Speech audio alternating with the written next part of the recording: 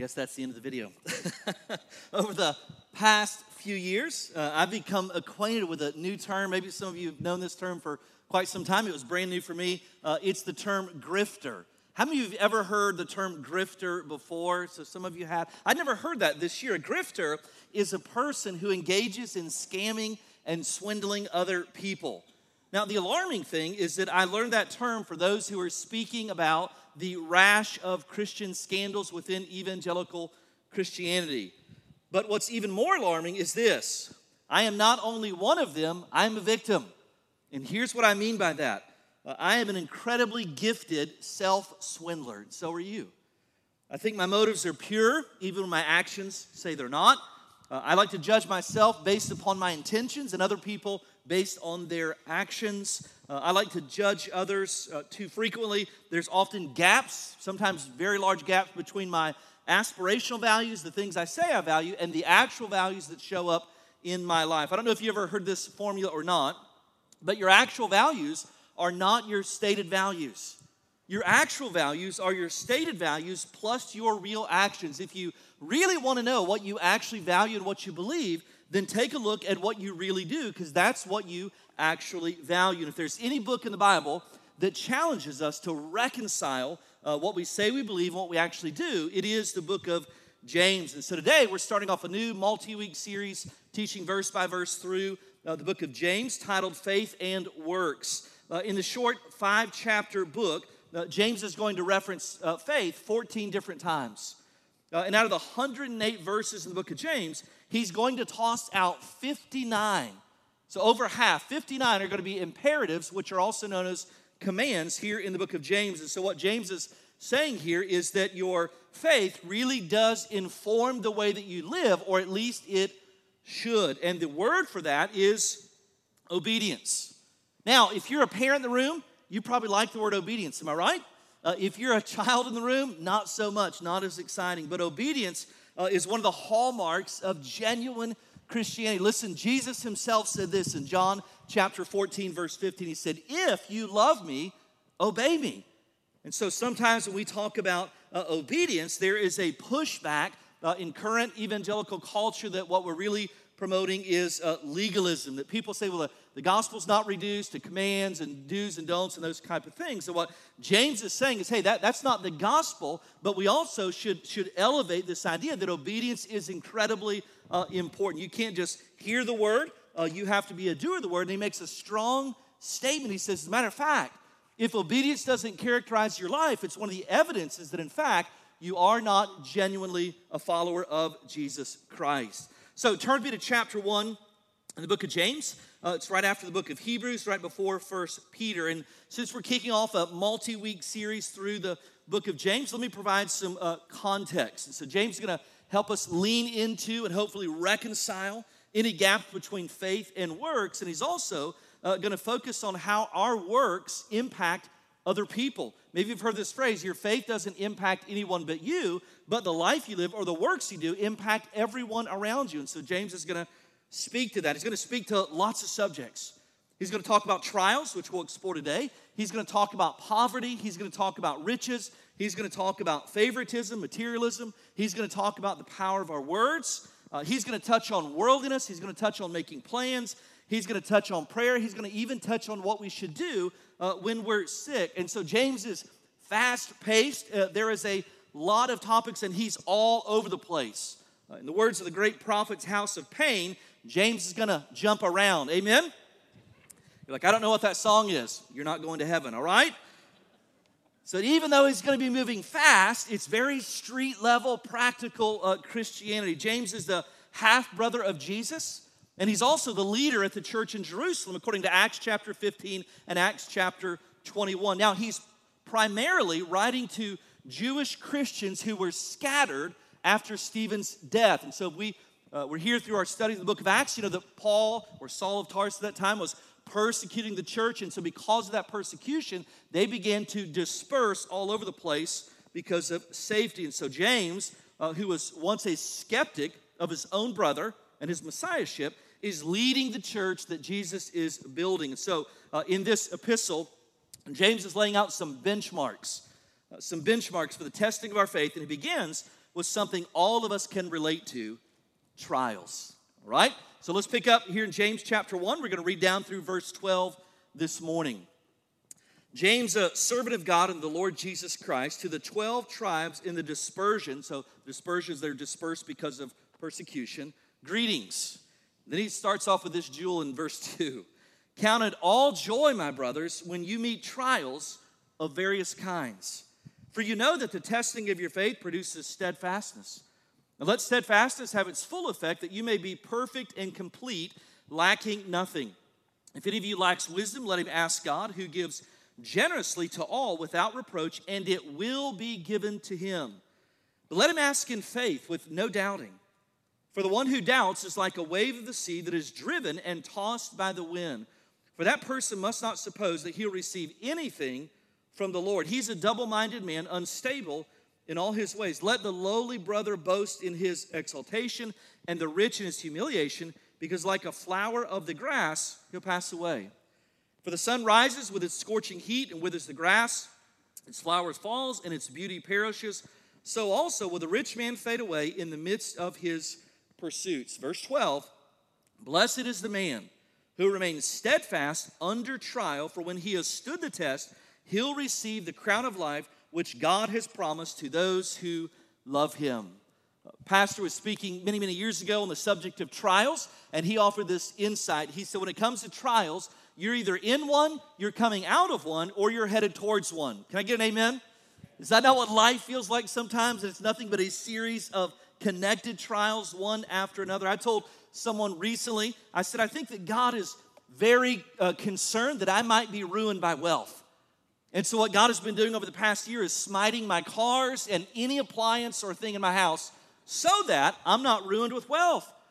In full disclosure, I'm not grateful for his mercy in sending those trials. Think about this. So much of our life is spent on trial avoidance. And there's nothing wrong with planning. It's preventative maintenance. So that, listen, if you're talking about a car or a house or a relationship or your health, preventative maintenance is a wise endeavor. But if we're not careful, when trials come, not if, but when they come, and they do so with such force that it blows your preventative maintenance out of the water, then guess what? If you're not careful, you'll no longer consider it joy. Like verse 2 says, you'll become bitter and angry at God when trials come your way. Instead of seeing them as something that's embraced for our spiritual profit, instead of seeing them as whatever it is still under the control of a God who is sovereign over all of your circumstances, you'll become very bitter very quickly. So before we jump into the text, let's make sure we're clear on what a trial is and what a trial is not. Because so many times people say things like, I'm just in a trial. And I said, well, that may be true. Let's talk through that. And begin to explain kind of things. And I said, well, I don't exactly think that's a trial. I think that may be something else. So let me identify some things that a trial is not. Okay? So a trial is not a parallel to temptation. Temptation is a desire to move away from God, where a trial is God moving towards me to mature my faith. Now, where they're similar is that oftentimes temptation and trials are difficult to navigate.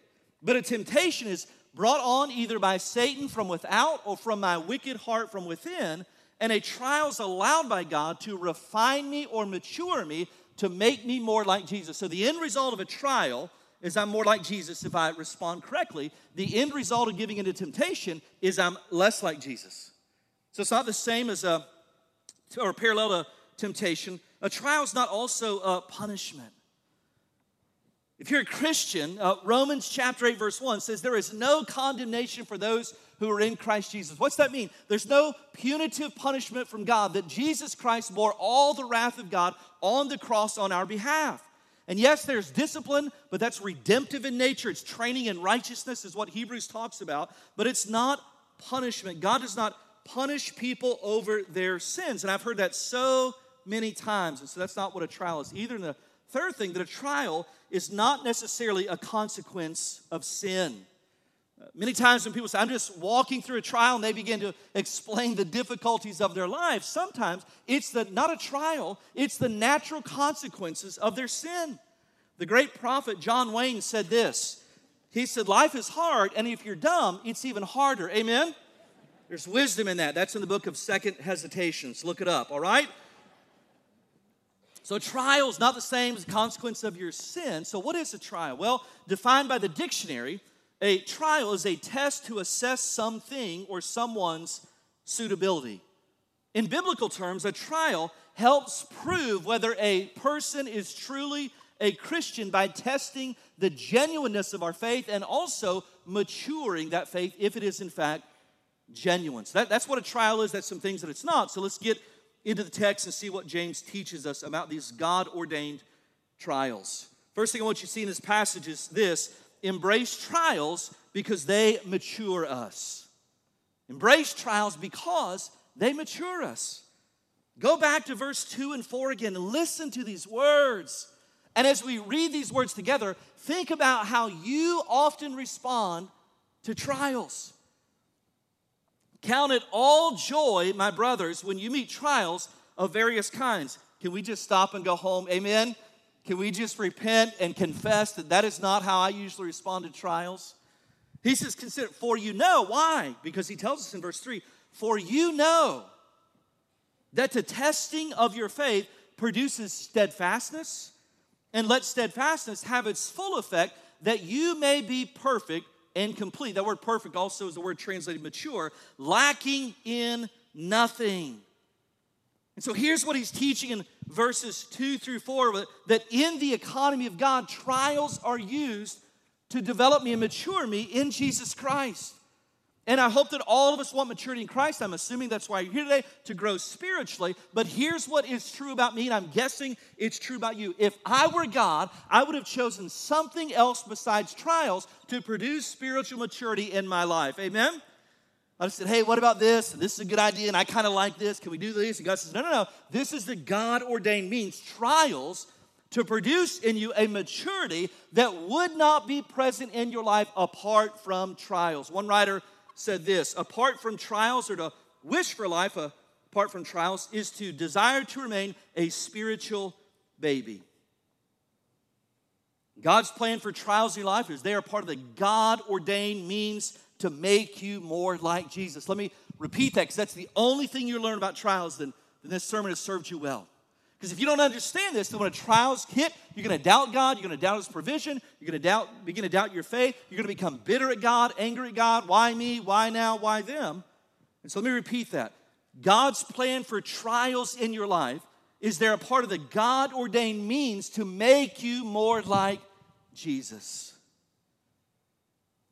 And if we don't understand that, then we'll never get the full benefit of a trial. It will never make us better. It will only make us bitter. It will never grow us in faith. It will cause us to grow in doubts.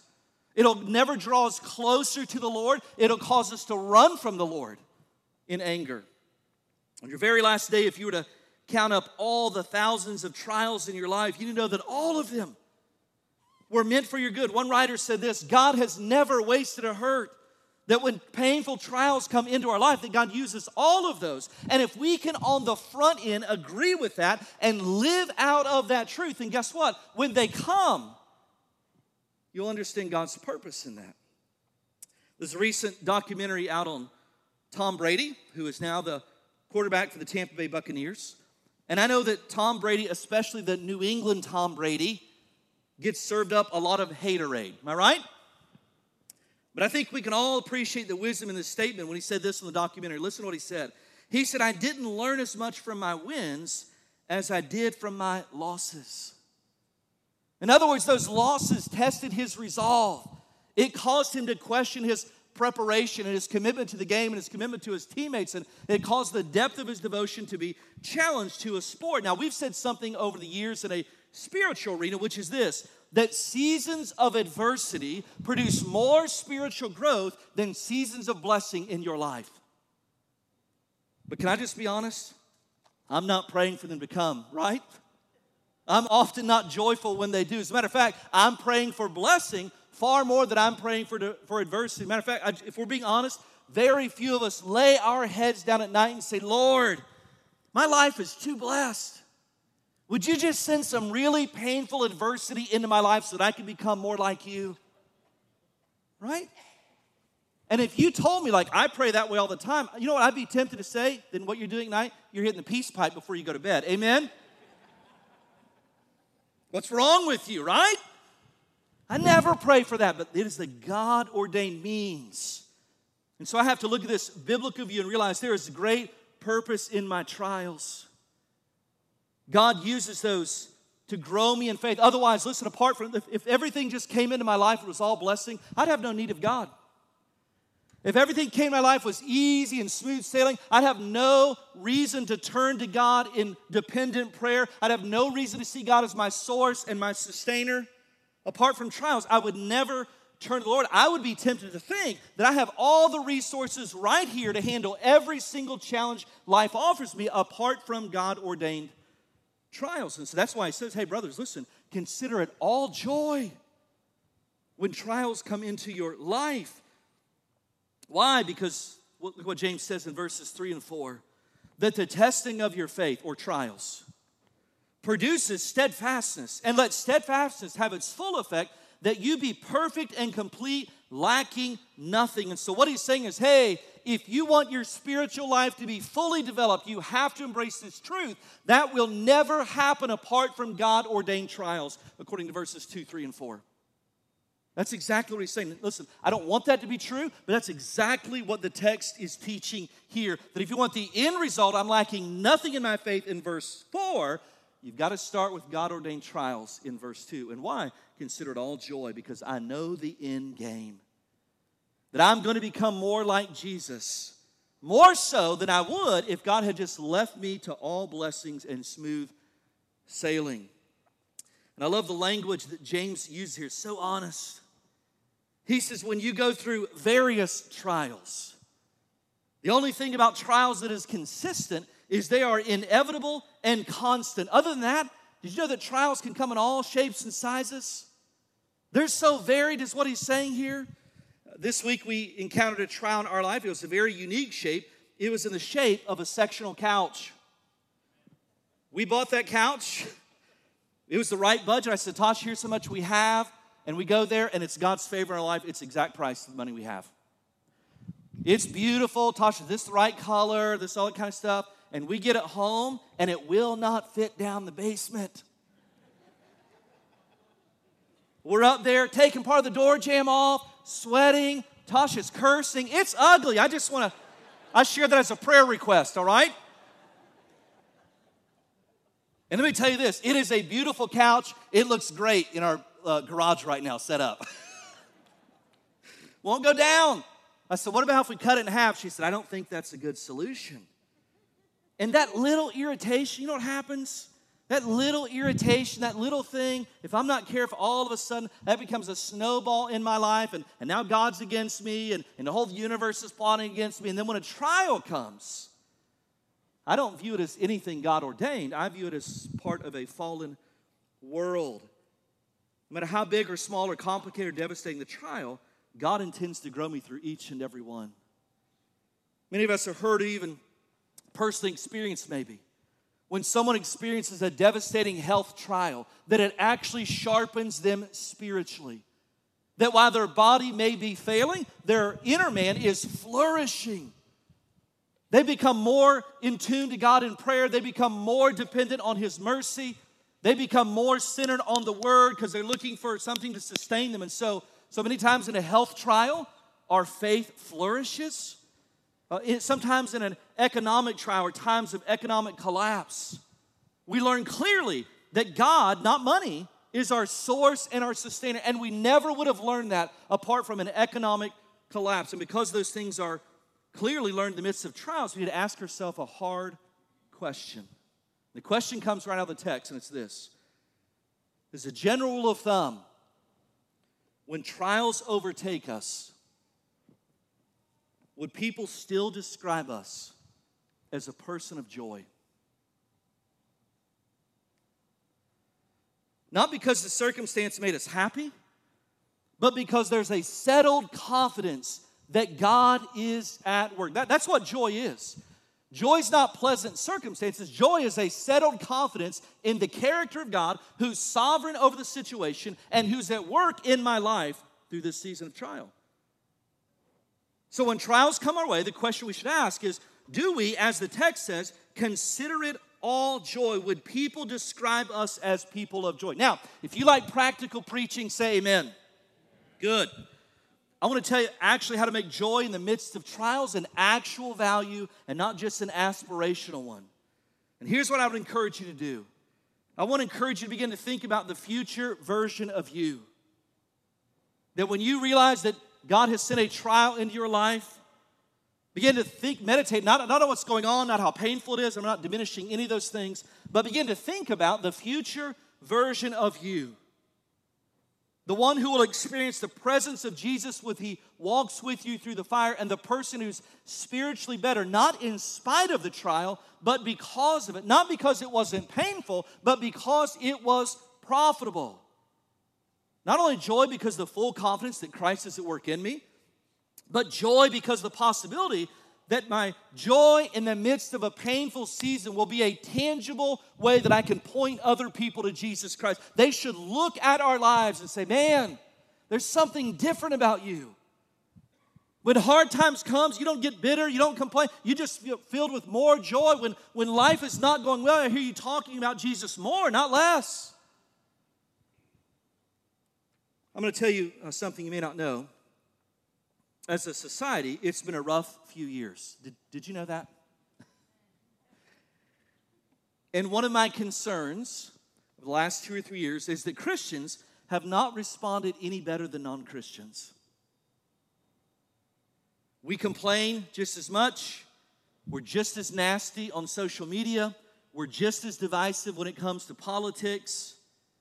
And if we do that, if we fail to be people of joy, we're missing an incredible opportunity to show people the real, tangible difference that having a relationship with Jesus Christ makes in your life. And if people don't see there's any difference in your life, then all they'll see is you just have another obligation. You go to church on the weekend, and most people have way too many obligations in their life. And so here's what I'm telling you. I would argue that right now, being a consistently joy-filled Christian may be one of the most evangelistic things you and I could do to demonstrate the gospel to those who need it in this season that we're living through in our culture. Trials in your life are inevitable. God intends to use all of them for your good and His glory and a witness to those who are watching as you walk through them. What else do we see in the text about how to view our trials? Secondly, I would encourage you to do this, to trust God's heart when you cannot see His hand. And that's a little cliche, but what we mean by that is this, that there are times that if a trial is so severe, you are so disoriented by it, you can barely see straight in front of you, it's so painful to walk through that trial, that in those moments when you look at the pain of your circumstance, you can't fathom how God is going to use this for your good and His glory. And in those moments, the only thing I can cling to is the character of God. If we're really honest this morning, we don't always see our trials the way that God sees them. We're nearsighted. We're pessimistic. Sometimes we get discouraged. Sometimes we wonder if God's really in control. You ever prayed in the midst of a really painful season to inform God as if He were ignorant, right? Oh, God, my life is falling apart, right? Oh, God, I don't know if you're aware of this, what's going on. Oh, God, help us. The sectional won't make the turn. Pivot, right? Like it never. Sometimes we begin to, if the trial is severe enough, we begin to doubt the goodness of God. I've got lots of stories over the years. If the trial was super painful, not only do people doubt the goodness of God, they begin to doubt the existence of God. If there was a God, then my life wouldn't be so hard. And so, how do we know when this is happening? Well, we begin to complain against God. We blame Him instead of trying to learn from Him.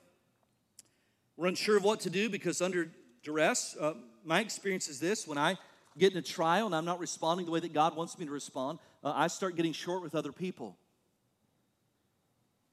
Another indicator you're not trusting God is, in fact, rebelling against Him is you just quit.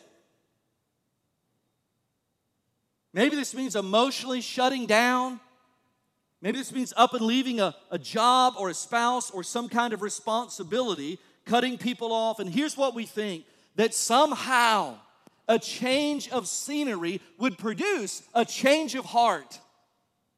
But can I just say this? You can run as far and as fast as you want, and you're going to take that bitter heart to the next place with you.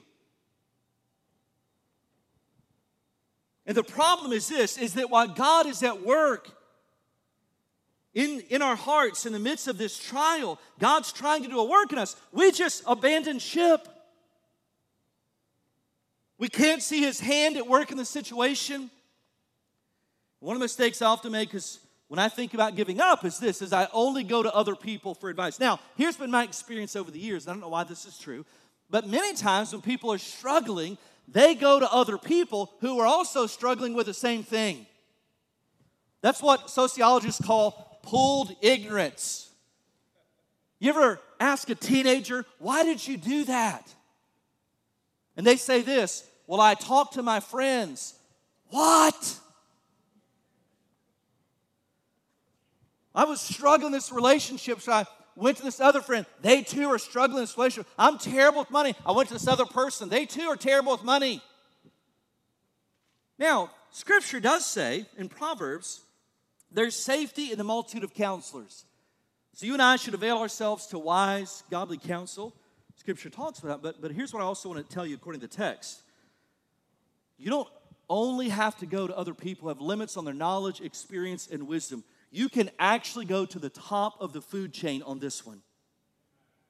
In fact, that's exactly what James tells us to do, and he does so in the form of a command.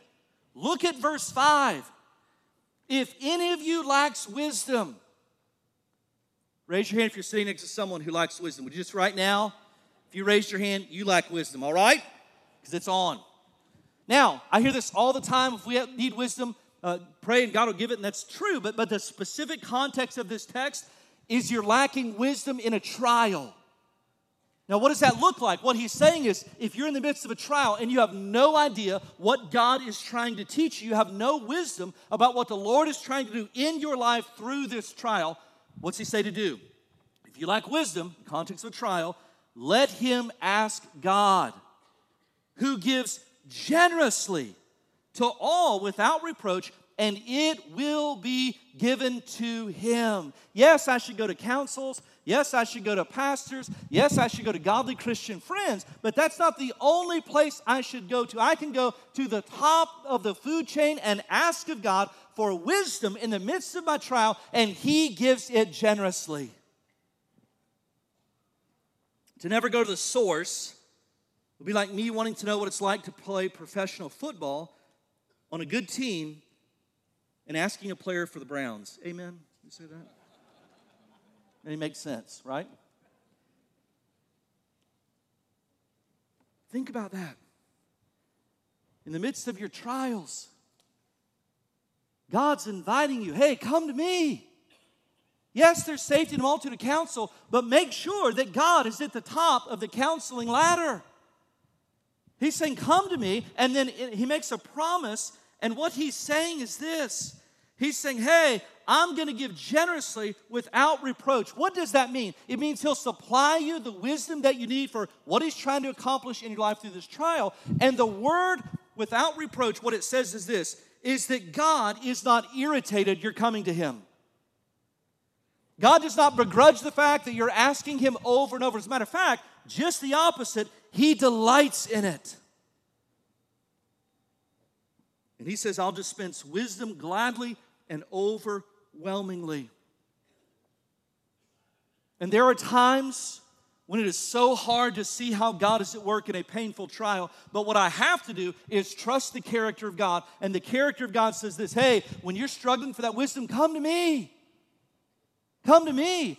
I'll give you wisdom about what I'm trying to accomplish in your life, and it may take a little while, but not only will I give it to you, I'll do so overwhelmingly, and I'll do so generously. I'm not upset you're coming to me. He delights in our dependence. God is like the parent of a teenager who's thrilled when their child comes to them for advice instead of trying to learn everything in the school of hard knocks.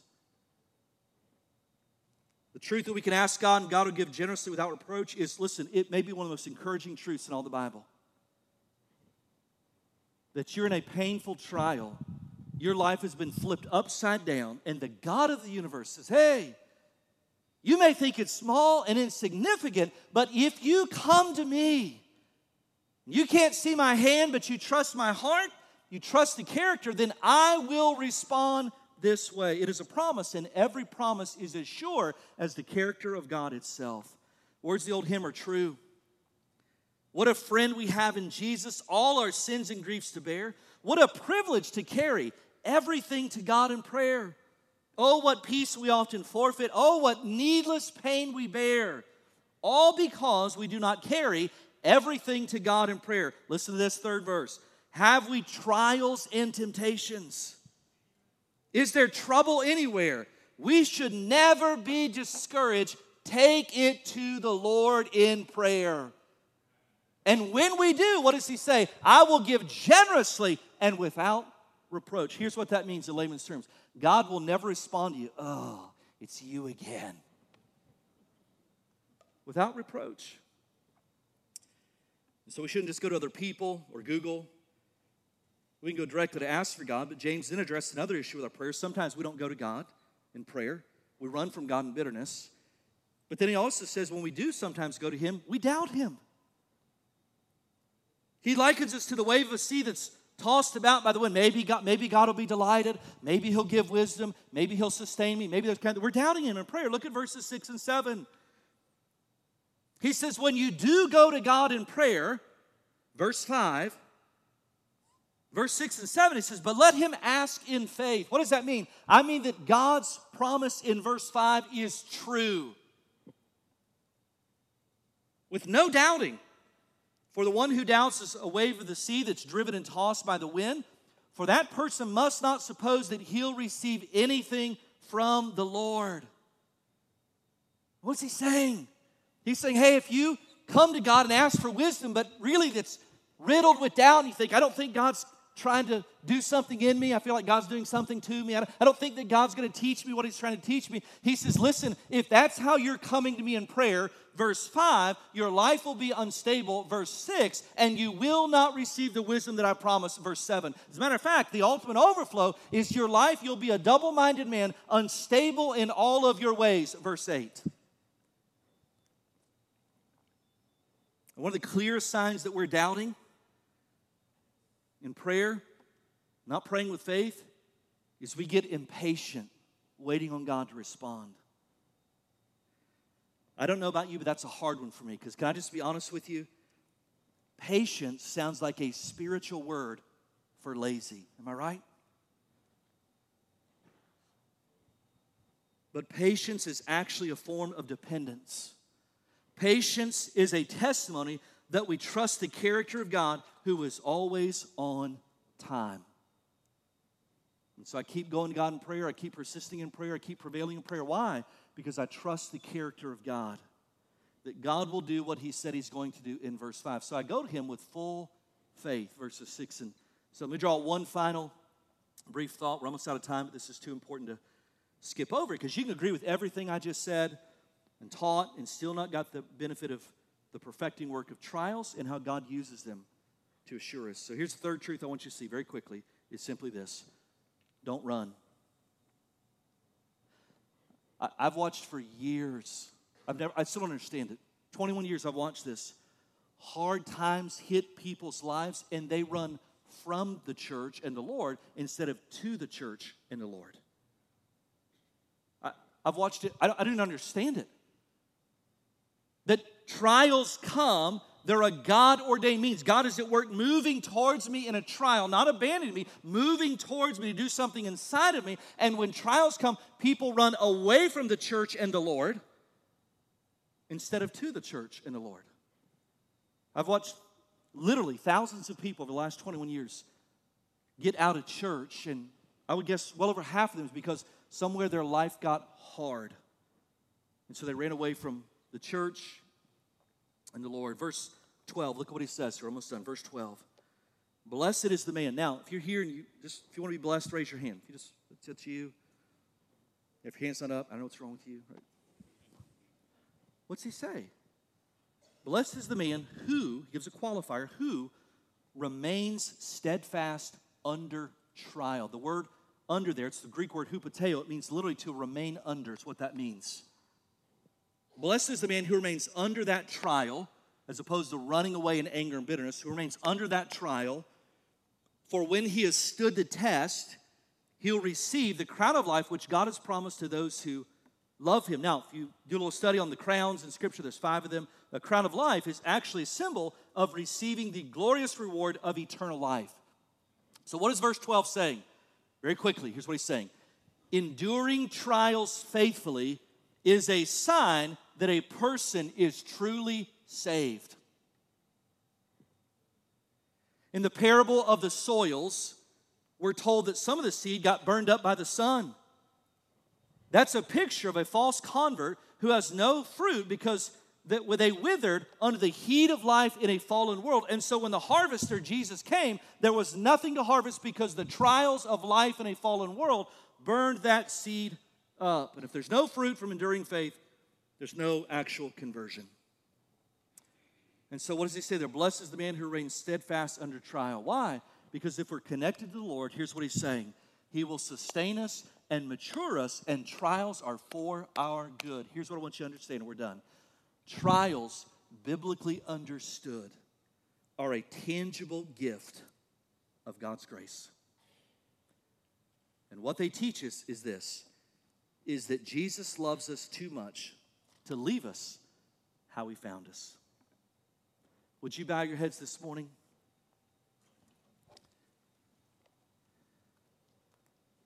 With your head bowed this morning, I just want to ask 2 questions. Number 1, do you have a relationship with Jesus Christ? Have you been saved? And coming to Jesus for salvation doesn't guarantee that your life is going to be easy. But he does promise to be with us in the midst of life's hardest seasons. And if you think that going through trials with Jesus is hard, try going through life without him. And so if you're here this morning and you've never received Christ as your Savior, right now, right where you're seated, would you pray right now and ask Jesus Christ to be your Lord and Savior? Would you confess your sins? Would you agree that Jesus Christ died on the cross, was buried, and rose the 3rd day? And would you receive Jesus Christ for the forgiveness of your sins right now? Would you do that? If you're here and you don't know Christ, would you pray and accept him as your Lord and Savior? For those of you in the room who do know Jesus Christ, let me ask you a question. You don't have to raise your hands, but I wonder how many of us in the room this morning would say one of a few things, that life has been hard, unusually hard in this season, and I've allowed the difficulties of life to rob me of my joy. Not that it's easy, not that we're minimizing suffering, but you've allowed that trial to water a seed of bitterness in your heart. And that bitterness has crowded out all the joy in your life. Maybe you're here and you're doubting that this hard season, it's a trial. Maybe you feel like God, in fact, is punishing you. Maybe you feel like, in fact, that God has abandoned you. Maybe you feel like God's not interested, that God is moving away from you, not towards you. If that's you this morning, would you just right now, would you just tell the Lord, I believe. I believe that every trial is you moving towards me, not away from me. I believe that through this trial, you're producing in me good things. I believe that through this, you are making me more like Jesus. And would you pray right now, God, give me the grace to remain under this trial so that I can get all the benefit of what you're trying to do in my life. I believe you and I trust you. Would you pray that right now? Father, we are so grateful that yes, the Word of God gives us wisdom and instruction about life after death, but God, it is so rich when it comes to living life faithfully before death. And God, we're all very aware that trials and difficulty are part of life, but Lord, I pray that today, that this week, as we encounter trials, that God, they would actually strengthen and renew our faith, that we would actually believe that a trial is you moving towards us to help us become more like Jesus, not away from us. God, help us to be in a culture of anger and division and hatred. Help us to be marked as people of joy. Not because life is hard, but because Christ sustains us in the midst of our trials. Thank you, Lord, for your grace. We need it. We're desperate people. In Jesus' name we pray. Amen.